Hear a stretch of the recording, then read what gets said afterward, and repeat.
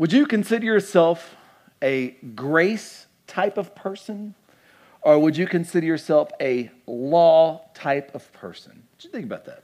Which one are you? Would you say, hey, I'm very gracious, and I would think grace kind of drives my life and drives my personality, and I'm a grace type person? Or would you say, no, I'm all law, very law. Everything's black and white, rules to me. I am law, law, law, law. Which one? Do you know which one you are? Now, let's check and see if you were honest. If you brought someone with you, tell them what you think that you are right now, and then look at their faces and just see what they do. So do that right now. And you're welcome. I just started an argument for you. So you're a liar, and you're lying in church. I'm just kidding. But hey, one way to check if you're married and if you got kids, one way to know if you're a grace person, like you're kind of a grace-driven person, is by answering this. When the kids want something, who do they go to? They never come to me. There's your answer. There's your answer right there. Oh, well. Anyway, today we're continuing our journey, our study through the book of Romans. If you've missed any of it, you can go back. And today our text, our author, his name is Paul. He's going to use an illustration. He's going to be talking about grace, and he's going to be talking about law, and he's going to use marriage as an illustration. And the reason why is because we can kind of look at ourselves. We may be more law-ish because we're married to the law. We may be more grace-ish if we are married to grace. Now, you may be wondering, well, how do I know if I'm law-ish or grace-ish? How do I know if I'm married to the law or married to grace? What does that even look like, and why is Paul even talking about marriage? That's what we're going to look at today. So if you got a Bible, go to Romans chapter 7. If you don't have a Bible, we say this each week at Grace Point Church, you're going to need a Bible here. We lead, teach, and preach from the Bible, and so we want you to have one. If you do not own a Bible, we have those in English and Spanish here at these front tables. Also at Center Point, please stop by. That's our gift to you. And also, if you have a smartphone, you can download YouVersion, and on there, click Grace Point Vegas, and all the stuff will pop up there. We're going to be in Romans 7. Romans 7 is a massive transition in Paul's line of thought and reason to the church in Rome and us as well, getting us, of course, to chapter 8. And so there's going to be a big transition here. We're going to be introduced in chapter 8 to what is life under the Spirit, by the Spirit, guided by and empowered by the Spirit looks like. And so what we must do first is we must make sure that we're not under the law and what he's going to talk about today. And my hope is today is that we will marvel at the grace of God and all that Christ has done for us, to us, and through us. And my hope is today is that we will float out of here because of the work of the Holy Spirit in our lives. And by that grace, it will not only change our life and our disposition, but it will also just change our relationships as well. So that's what I want to do today. Okay? Sound good? Yes. All right, let's do it. Romans chapter 7, verse 1. Are you there? Yes. Okay, here we go. He says, or do you not know, brothers, and he starts using the brother, very familiar terms right there. Do you not know, brothers, for I am speaking to those who know the law, that the law is binding on a person only as long as he lives. So Paul's like, hey, you guys know the truth. And if we remember a little bit of the context, he's talking to two kind of types of people within the church. There were people who were Jewish who converted to Jesus, and there were people who were Greek Gentiles who converted to Jesus. And he's like, hey, you all know the law. And I think to the Jewish people, he's saying, you know the law of God, the Old Testament. I also think to the Gentiles and the Greeks there that they kind of know the law of the land. They know how contracts work. And a contract is binding until you die. That's what Paul's kind of setting us up right there, that you are in this relationship until you die. And so if you die, then you are out of it. So you will no longer have to pay T-Mobile your monthly amount because you are dead. We get that, right? It's like you're in a contractual or almost covenantal relationship till death do you part. Now, when I say till death do you part, what does it make you think of? Marriage. Verse 2. For a married woman is bound by law to her husband while he lives. But if her husband dies, she is released from the law of marriage. Accordingly, she will be called an adulteress if she lives with another man while her husband is alive. But if her husband dies, she is free from the law, and if she marries another man, she is not an adulteress. And so Paul's making a very simple yet profound application here. When a man and woman marry, they are united for life till death do they part. You've probably heard of the guy by the name of Billy Graham, right? Billy Graham, one of the greatest evangelists of all times, told lots and lots of people about Jesus. A lot of people came to know Jesus through Billy Graham. Well, anyway, one day someone asked his wife's name was Ruth, they said, hey, Ruth, have you ever thought about divorcing Billy Graham? And she said this, no, never divorce. Murder, yes. Divorce, no. Some of you give a hearty amen. No. But Paul is using an illustration of marriage here. So what do we know about marriage? Because I think it's good to kind of walk through that. What are some things that, when you think about marriage, what are some things that pop in your mind? Go, bring them at me. Commitment. What else? Be nice. Hard. Amen. Did you say painful? Faithful. Painful and faithful both. Yes. What else? Yeah. What is it? What? Compromise. Yeah. What else? Somebody's been married for a long time. Yeah. Huh? Laundry. Yeah. Mm-hmm. There's lots of that. Well, let me help us with this. Think about it. Marriage is very unique. Marriage is covenantal. It's the only place in the Bible where we see that two people become one. Marriage changes us. This may be news to you, but when you are married, you are no longer single. You are interdependent upon one another. Marriage costs you, meaning, I heard someone say compromise. You're going to have to give up of self sometimes for the sake of your spouse and for the sake of your marriage. Marriage is to make you more like Jesus. Can I say that one more time? Marriage is to make you more like Jesus. It's where God uses one another for the sanctification process. Marriage can be fruitful. It is a place where we can have children from. Marriage is holistic. You can't just be married on paper. You are married in all ways. You're married in your heart. You're married in your life. You're married in your wallet. You're married in your home. You're married holistically. And marriages are very unique. No marriage is like another marriage. Am I right? Sometimes we want to look at other marriages and compare them with ours, and then we either win or lose on that one. And but every marriage is different. Now, when you think about your marriage, if you are married, and if you're not married, think about what you want your future marriage to be like. And when you think about your current marriage, would it be, don't answer out loud, would you consider it grace-based or law-driven? Which one is it? When it comes to your marriage, or when you look at marriage, do you see marriage as a good thing or not a good thing? Do you see marriage as a good experience or not a good experience? When you think about marriage, what makes marriage a good one? What does it depend upon? And I've got the answer for you. What does it depend upon your marriage being good? Two things. You and them. Let's pray. Just kidding. Think about it. Let's be honest, though. Marriages at times can go through rough periods, and when your marriage goes through a rough trial, nothing could be more painful. And unfortunately, at times, marriage can lead to divorce. Maybe some of you here have experienced divorce, or maybe some of you here are children of divorced families. It's always hard and it's always painful. John Stott said this about it. I think he's right. He says, there is almost no unhappiness so poignant as the unhappiness of an unhappy marriage, and almost no tragedy so great as the degeneration of what God meant for love and fulfillment into a non-relationship of bitterness, discord, despair. So I know right now you have a burning question. And the burning question that you have right now in your mind is coming from verse 3. Verse 3 says, accordingly, she will be called an adulteress if she lives with another man while her husband is alive. But if her husband dies, she is free from that law. And if she marries another man, she is not an adulteress. And so in this text right here, if you have been previously married, or if you are married now and your ex-spouse is still alive, but yet you're married to someone else, what is the Bible saying about you? This is the question you want answered. Am I right? I'm not going to answer it. It's not because I'm afraid to answer it, because if you've been around Grace Point Church long enough, I don't mind saying really hard things. No, I'm not afraid of it at all, but here's the reason why I'm not going to answer it. I would be doing this text disservice, because it's not Paul's point. Paul's point is not about this situation. And I would also be doing you a disservice, because if I were to take 2 or 3 minutes and explain this, it would not be enough, and it would probably leave you with even more questions. This is something that needs about 30 to 40 minutes to suss out, and it needs to be in the proper context of the text from the Bible. But I will do you a solid. I'm going to put some text up on the screen.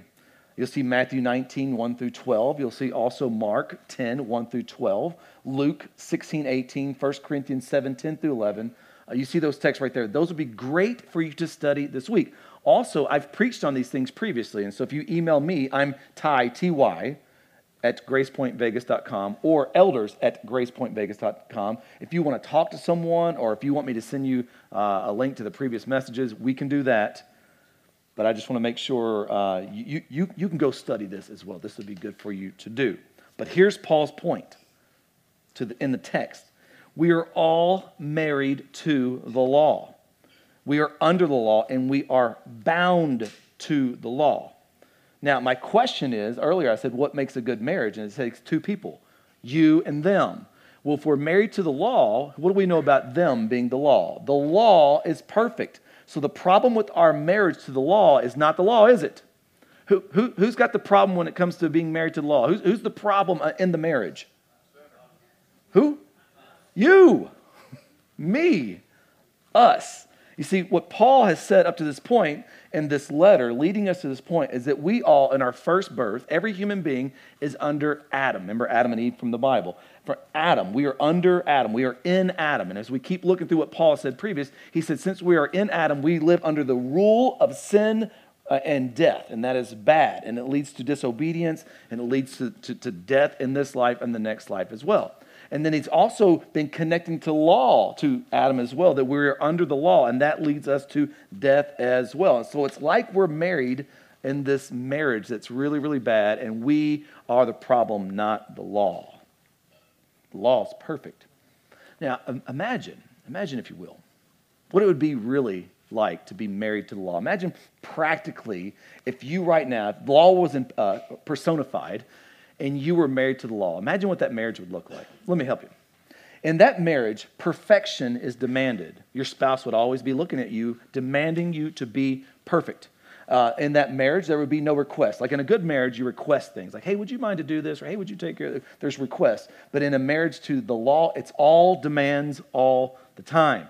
There are rules to follow, and you must do every rule to the fullest. You must cross every T, you must dot every I, and every morning when you wake up, there's another list after list after list waiting on you to do this and don't do this and don't do that. Everything is under the watchful eye of your spouse, the law, and everything is controlled. There are threats of punishment when failure happens, and there is this impossible expectation of you just always doing the right thing and being perfect. How's that sound? For some of you, like, you just described my marriage. Hey, if that's you, like, hey, shoot us an email. Come see us. You need to talk to someone. You need to kind of work that out. Some of you are like, that describes my previous marriage. That's why I'm not in it any longer. But being married to the law sounds relentless. A burden. A treadmill that you're always running on, getting nowhere and just ending it up exhausted. A heavy burden. There's a scene in the book of Acts. In the book of Acts, you see the early church begin, and you see these Jewish people getting saved and coming to know Jesus, and you see the Greek and the Gentile getting saved and coming to know Jesus. And when you get to Acts chapter 15, it's called the Council of Jerusalem. And they're all sitting there, and they're trying to figure out, like, hey, what laws do we put on these Gentile people who have no laws to be a Christian? Do they need to become Jewish to become a Christian? And they're like, well, I don't think that's the right thing. And then Peter speaks up, and Peter says this in Acts 15:10. Hear this. He says, now, therefore, why are you putting God to the test by placing a yoke? You know what a yoke is, right? Not the thing in the egg. A yoke is like a farming thing. It's like what you would put on an animal's back for them to pull a plow or some type of farming machinery. And it would be heavy, and it would be exhausting, and it would be bad. He says, God, are you putting God to the test by placing a yoke on the neck of the disciples that neither our fathers nor we have been able to bear? What is the yoke in this text? Say it again. The law. He's like, hey, look at the Old Testament. None of them could like bear this weight. It was a burden to them as well. It weighed them down. Why do you think we should put this on the disciples now? Pause. Disciple, Christian, is that what it feels like to follow Jesus? That Jesus is just a huge burden. That Jesus is just a huge weight. That there's just drudgery and pain. And is that what it feels like for you to follow Jesus? If it is, brother and sister, listen to me. Respectfully, I say this. You're doing it all wrong. You don't have a right view of Jesus, if it just feels like Jesus is just one massive weight on my life and just this heavy burden, and my life is miserable because of Jesus, that this is, in all due respect, you got it wrong. And I hope today we can get it right. Look at verse 4, Romans 7:4. He says, likewise, my brothers, you also have died. Can you hear that? You have died to the law through the body of Christ so that you belong to another. Meaning you just got a new spouse. You belong to another, to him. Who's the him in the text? Jesus. You belong to him, Jesus, who has been raised from the dead in order that we may bear fruit for God. And there it is. What Paul's been saying over and over and over. That you, if you're in Christ, you, if you've been born again, you, if you are a Christian, you have died. You're no longer in Adam. You're no longer under the reign of sin. You're no longer under the law. Why? A death has happened. You died. The marriage has been dissolved by death. Death did we part. And if you're born again, if you're a Christian, then you are now married to grace. And grace embodied as Jesus. You are married to Christ and the Messiah. This is the good news. And I want you to listen to his yoke. Matthew 11, one of my favorite texts, it says this. Jesus says this. Come to me. Come to me. All who labor and are heavy laden. Are you laboring? Does life feel like a burden? He says, come to me and I will give you rest. Take my yoke. He said, yeah, I'll put a yoke on you. Take my yoke upon you and learn from me, for I am gentle and lonely in heart, and you will find rest for your souls. For my yoke is easy and my burden is light. Which one do you want? The law is promising you a heavy burden that you can never carry, or Jesus is promising you a light burden, a gracious burden, a gentle and lowly burden that is easy. Which one do you want? Are you awake? Does the rain have you lulled into a sleep? You want grace, right? Yes. Now go back to our text. Look at verse 4. I want you to notice who died. He's likewise, my brothers, you also have died. Stop. Remember the marriage illustration? The marriage illustration, the spouse died. But in this right here, he's bringing it to us. He says, no. The spouse didn't die. The law didn't die. The law is still alive. Who died? You and me. We died. We have died. Our marriage to the law is over because we have died. The law no longer has dominion over us in the way it did before we died. We died in Christ, and in Christ it was fulfilled. Now, how did this happen? How did this happen? Look back at the text. It says right here, to the law through the body of Christ. So we died to the law through the body of Christ. What does it mean when he says through the body of Christ? It does not mean the church. Sometimes when you see the New Testament, it says the body of Christ, and we typically, when we read that, it means the body of Christ, the church, right? In this text, it means Jesus' own body. What is it talking about? The cross. It's when Jesus died on the cross, it was like we were with him. Amen. And so what is true of him is now true of us. And so what Jesus did, he came and he fulfilled the law. He was under the law and fulfilled it perfectly. Jesus not once ever did he sin against the law. As a matter of fact, he fulfilled the law, and then he goes and dies on the cross as one of us, as a sinner. And so it was like we were with him there, and so now we have died in Christ. That's why when we do baptism, it's so important. It's like we're identifying with Jesus in baptism. It's like we have died. It's like when he died on the cross. We were with him, and now we are free from the law because Jesus fulfilled it, and we died with him. See, when you look at Paul's writing through here, he connects sin and the law together and almost makes them like identical. It's like Jesus died for our sin, and Jesus fulfilled the law. We're free from sin and the law. That's Paul's whole argument. Both signified through participation in the death of Christ, the law's curse of condemnation of sin has been taken away. And now, we are now married to Jesus. Which don't make that weird.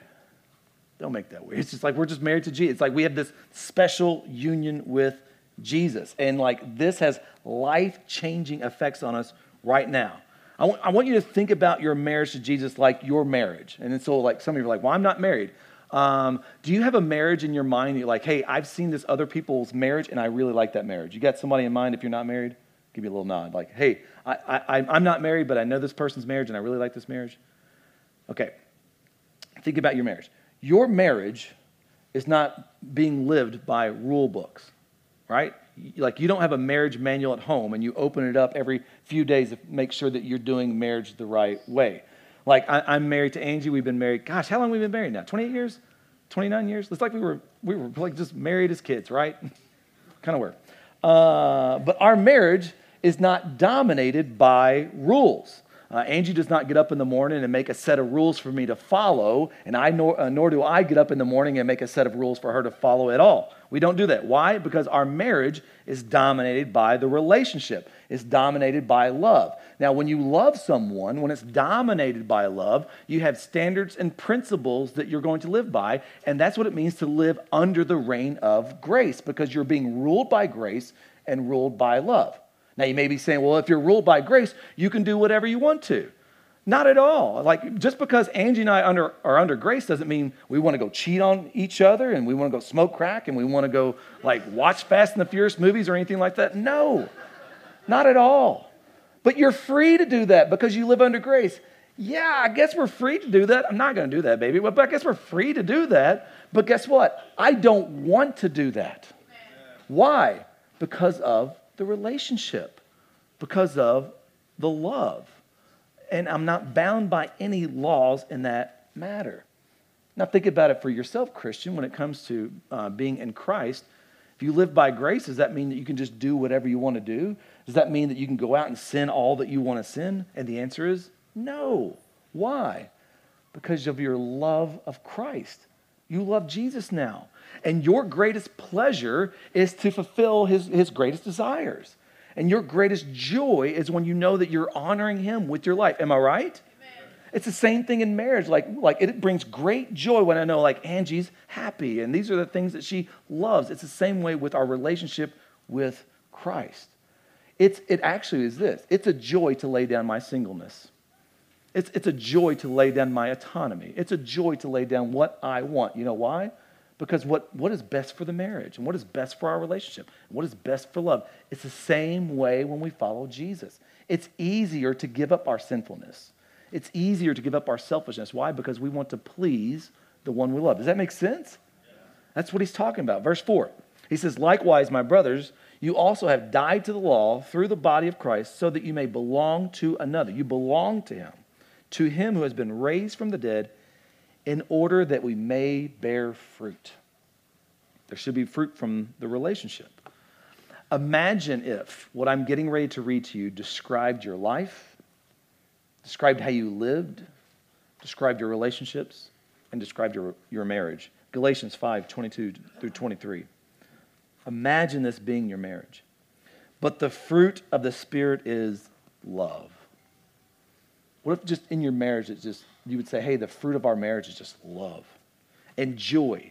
Like, we actually like being together. Could you imagine that in your marriage? Like, you want to be together. And peace, no longer just warring against one another and lobbing comments over to one another and can't stand to be in the same room. No, there's peace and patience. Anyone need a little patience in their marriage? Patience, kindness, goodness, faithfulness, knowing that you're going to be faithful to one another. Gentleness. Gentlemen, gentle.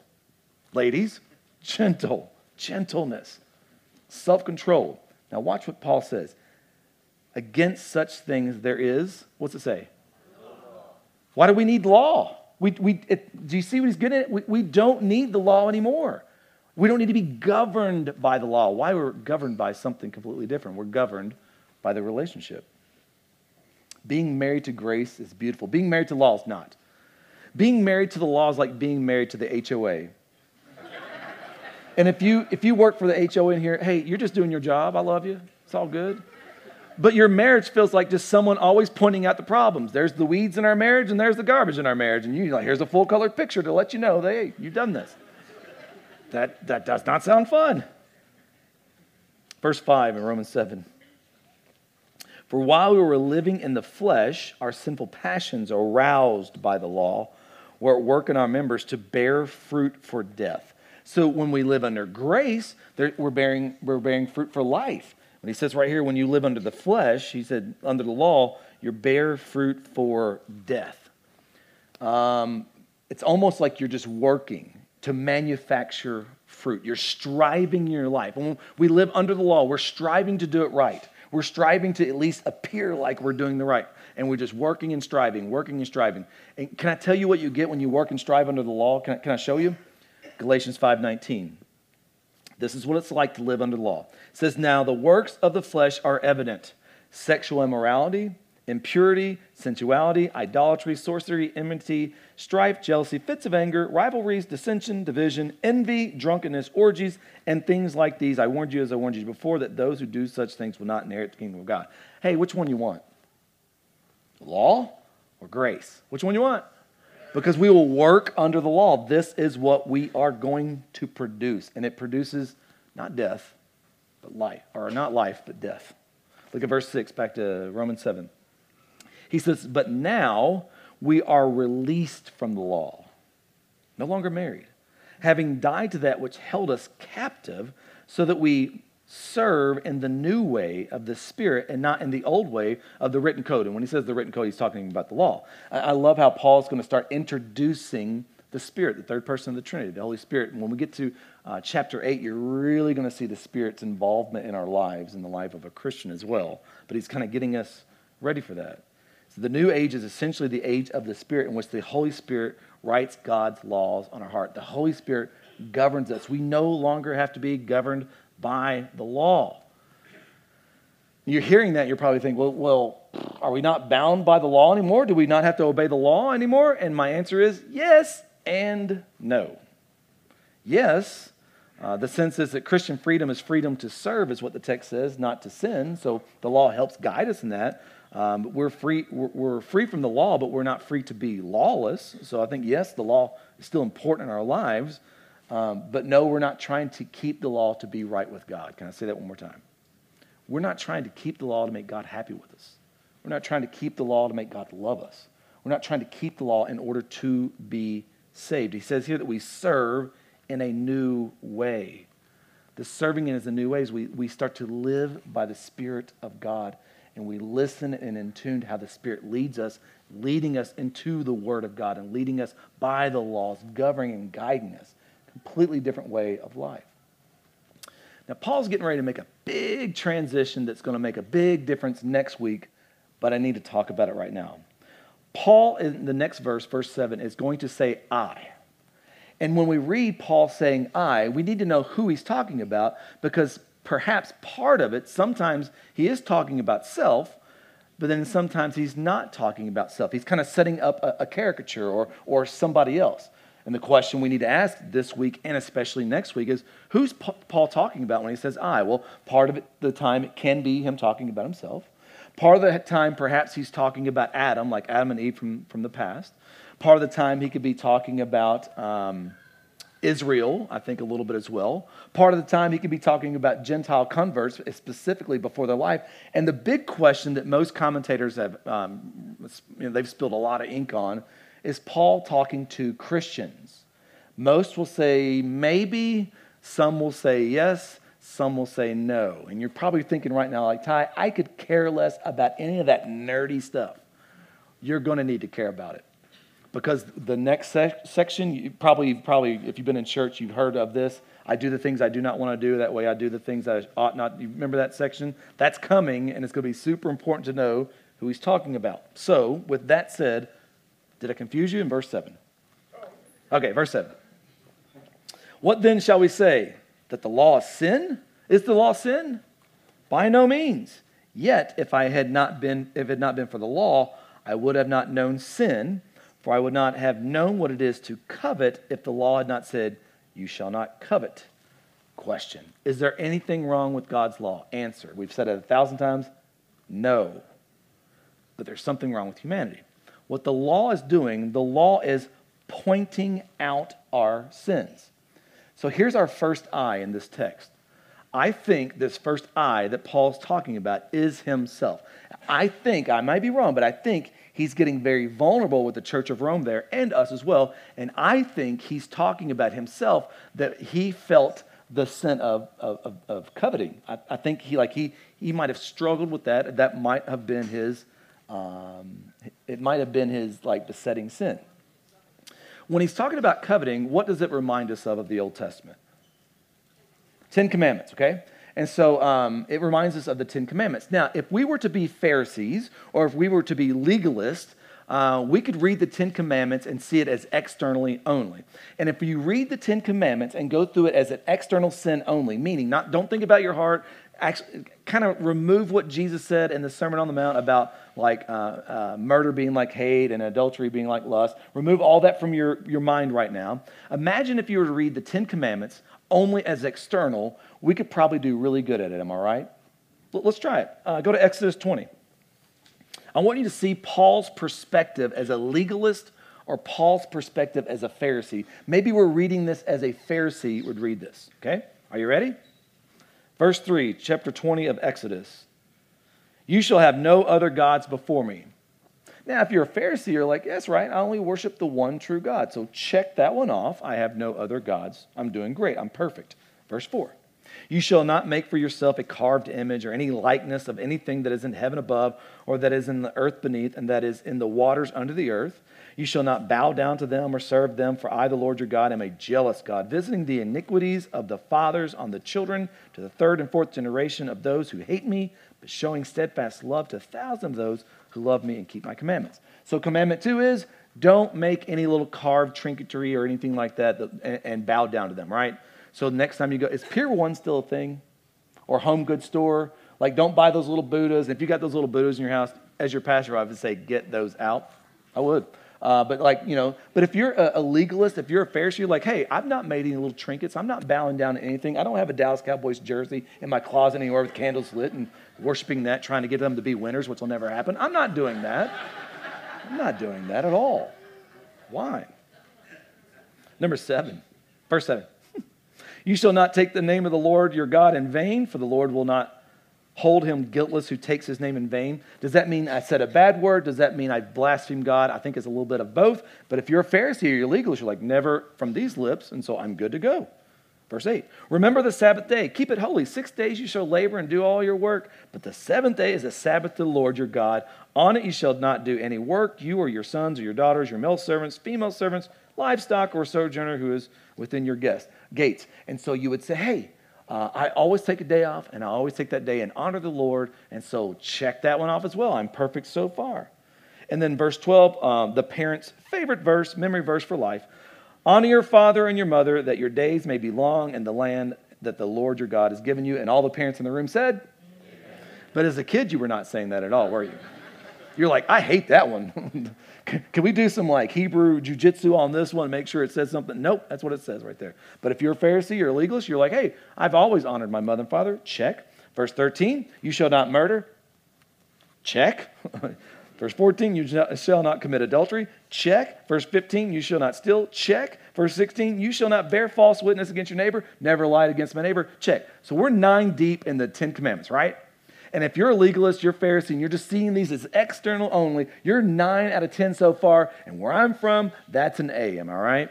And you're doing great. You're like, hey, I'm amazing. I am really, really good. Verse 17.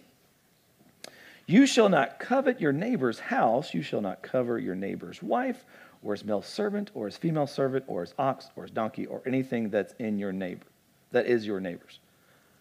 What's that mean? What's it mean to covet? Want. But coveting is not stealing, right?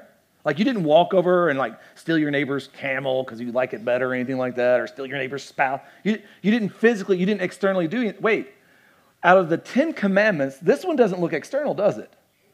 This one would have to blow a Pharisee, a legalist up. Why? Because it's internal. Coveting is internal desires.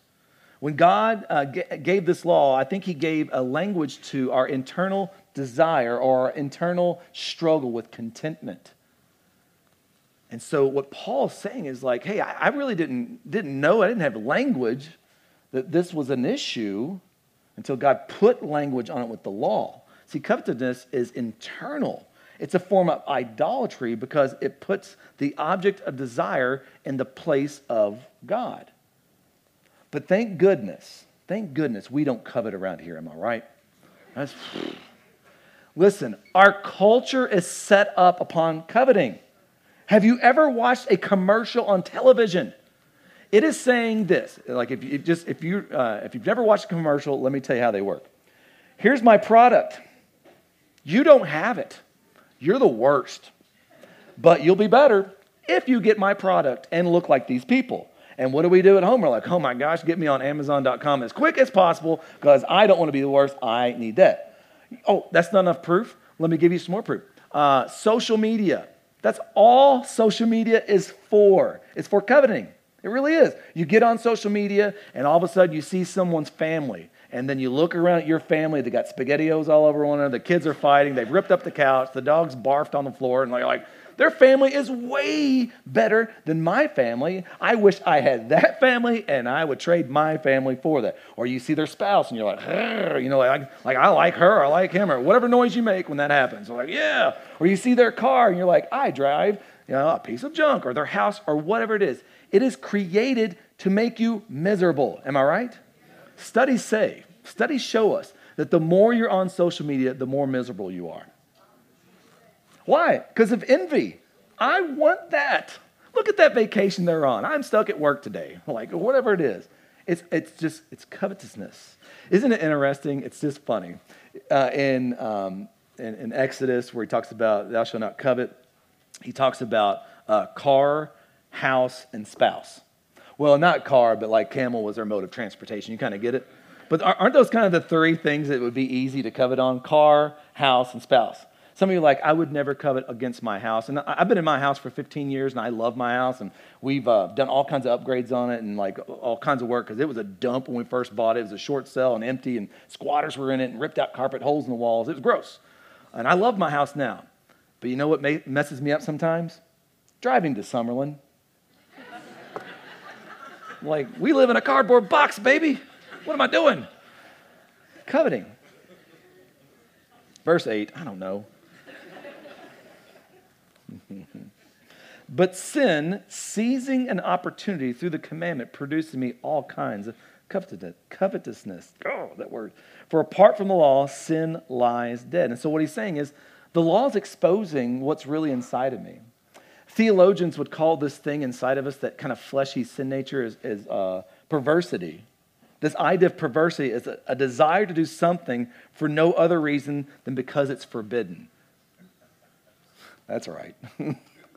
You know that feeling, right? Just because someone tells you don't do that, you're like, I'm going to do that.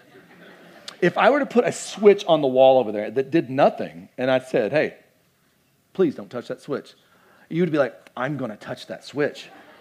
And for the next 40 minutes, you'd be like, that's all you could think about. I got to touch the switch. The switch is going to get touched. Why? Because I told you not to do it. Like, there's this idea that there's perversity inside of all of us of like, it brings us great joy to break the rules. It just does. Some of you rule followers are like, no, it doesn't. Like, okay, that's all I'll say about that. Verse 9. I was once alive. Now follow this train of thought. I, Paul, was once alive apart from the law, but when the commandments came, sin came alive and I died. Transition in the eyes. I don't think Paul's talking about himself right there. I was once apart from the law. That can't be Paul, right? Well, if you remember in the book of Philippians, remember when Paul starts to give his like resume? He's like, I was circumcised on the 8th day. I was from the order of a certain person. I'm a Benjamite of the Benjamite. I'm the Jew of the Jew. Like he is Jew-normous. I mean, like he's like, hey, he's never been separated from the law. I don't think this can be Paul, right? And so now I think he may be talking about Adam. Because remember a previous argument he made, he said from Adam to Moses there was no law. Remember that? I think it's in chapter, 3, 4, 5, somewhere around there. So he may be talking about, nonetheless, I think he's pointing to our perversity. The idea that we just want to break the law. Augustine said this. Augustine in his Confessions described how this principle worked in his own life. He said this story. There was a pear tree near a vineyard laden with fruit. One stormy night, we rascally youths set out to rob it and carry our spoils away. We took off a huge load of pears, not to feast upon, but to throw them to pigs, though we ate just enough to have the pleasure of forbidden fruit. They were nice pears, but it was not the pears that my wretched soul coveted, for I had plenty better pears at home. I picked them simply in order to become a thief. The only feast I got was a feast of iniquity, and that I enjoyed to the full. What was it that I loved in that theft? Was it the pleasure of acting against the law in order that I, a prisoner under rules, might have a maimed counterfeit of freedom by doing what was forbidden with a dim similitude of omnipotence? The desire to steal was awakened simply by the prohibition of stealing.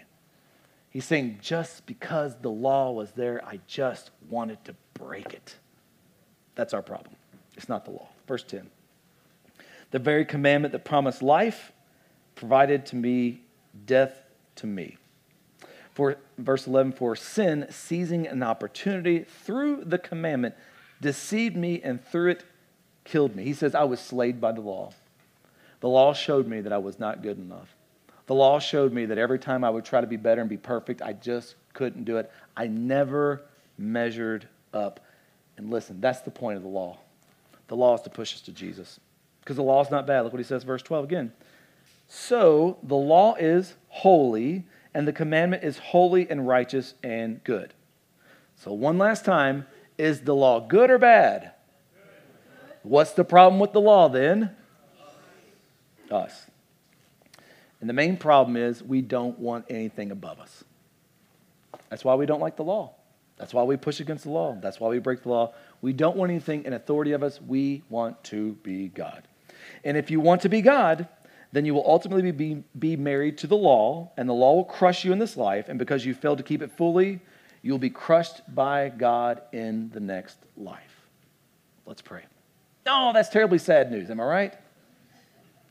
There's good news. There's grace. And as a Christian, you can choose to live under grace in which God has provided for you. Amen. You no longer have to live under law. For some of you, you may be like, well, I don't know if I've been living under the law. Some of you, maybe you need a little help with, am I living under the law? Let me give you a couple of indicators that you have been living under the law.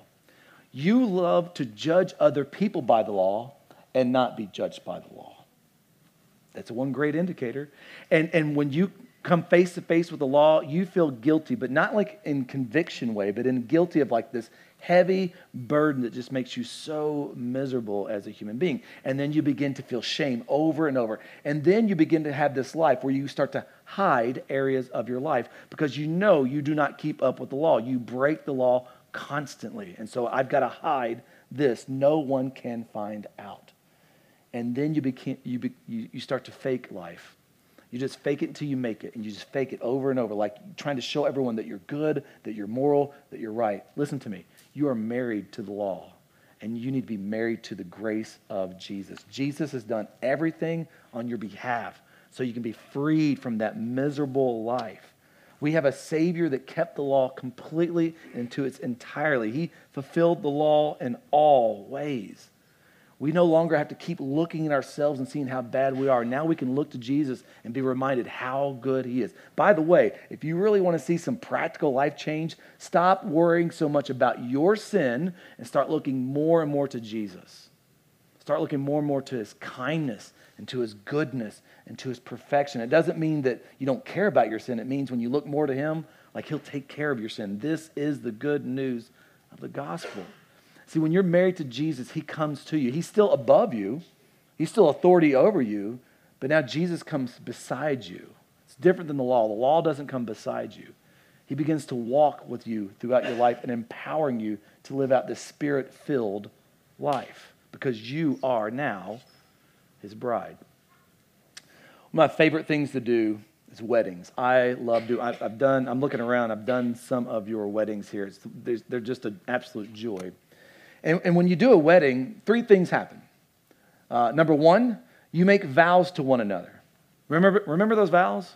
Like, I like you too. I love you too. I won't leave you either. If you're sick, I'll take care of you. And like, okay, I'll take care of you too. Remember those? Like, we're going to be broke. I know, but I'll be in love and broke with you. Remember the vows? You make vows? And then you sign a license. And that's always what I forget as your pastor. I always forget to sign the license. Like, don't let me forget it. But you sign a license, and now you have a brand new legal status that you are legally married, right? And then the third thing happens is that the wife takes the last name of the husband. Now, some of you are like, that's not progressive. I'm like, it is what it is. I think it's great to take the last name and assume the last name of the husband. Those three things happen. It's a little bit similar when we're married to Jesus as well. Jesus makes vows to us. It's like he's standing there at the altar with you. And you and I would just kind of blabber a bunch of things up. I'll always be faithful. I'll always love you. He's like, no, you won't. No, you won't. But I love you, and I'll be faithful to you. And I will never leave you, and I will never forsake you. And also, there's a legal change that when you trusted Jesus and he became your spouse, that you used to be guilty before the eyes of God and the courts of God. Now you are innocent. That's the word we get of justification. You are legally declared innocent because you've hitched your wagon to Jesus. And that's really good news. And then lastly, third, we take his name. We are now known as Christians. That's what you are now, Christian, which just means I am a little Christ. And kicker, when Christ returns, when we go and meet Christ, we are going to have a brand new name. What is it? I don't know, but you'll have a brand new name. This is because Jesus loves it. This is what happens in the marriage of Jesus. Before I pray, I want to have a little. I want to speak this over you and let you hear this, so you're reminded of it. So I'm just asking you now, if you wouldn't mind, just close your eyes, and I want to give you the good news of what it means to truly be married to Christ and how otherworldly and different it is than anything else. Jesus, he is the best husband. Jesus will not cheat on you. Jesus will not fall out of love with you. Jesus will not change his mind about you. Jesus will not give up on you. Jesus will never stop loving you. Jesus will never stop liking you. Jesus will not just tolerate you. Jesus will not divorce you. Jesus has the power to forgive you. Jesus has the power to change you. Jesus has the desire to walk with you. Jesus is in this forever with you.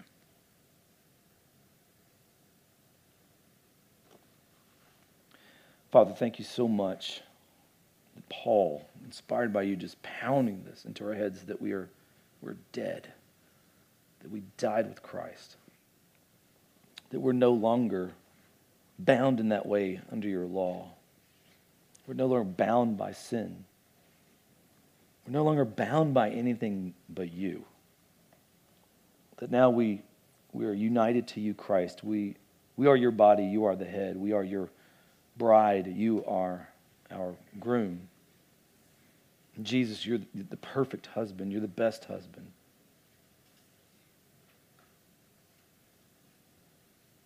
And so, God, we are just so grateful for that. Would you help us, Spirit, to live by that grace? Would you help us to realize and stop striving and straining and struggling under the law? Would you tether our hearts more and more to your grace? May we, as Paul said, be led in this new way, led by the Spirit. So, Holy Spirit, would you fill us? Would you guide us? Would you enliven us? Continually give us strong and greater desires for you. Change and transform us. As you do that, God, would you just unite us as people together at this church? Would you give us a heart for one another? Would you give us a heart for you? And would you give us a heart for those outside of here that are still married to the law, working, striving, straining, and struggling? Would you help us to show you off and to show you to be the better husband and to show you to be the one who can provide? Would you do that for the good of the world? And Jesus, would you do that for our joy? We pray in Christ's name. Amen.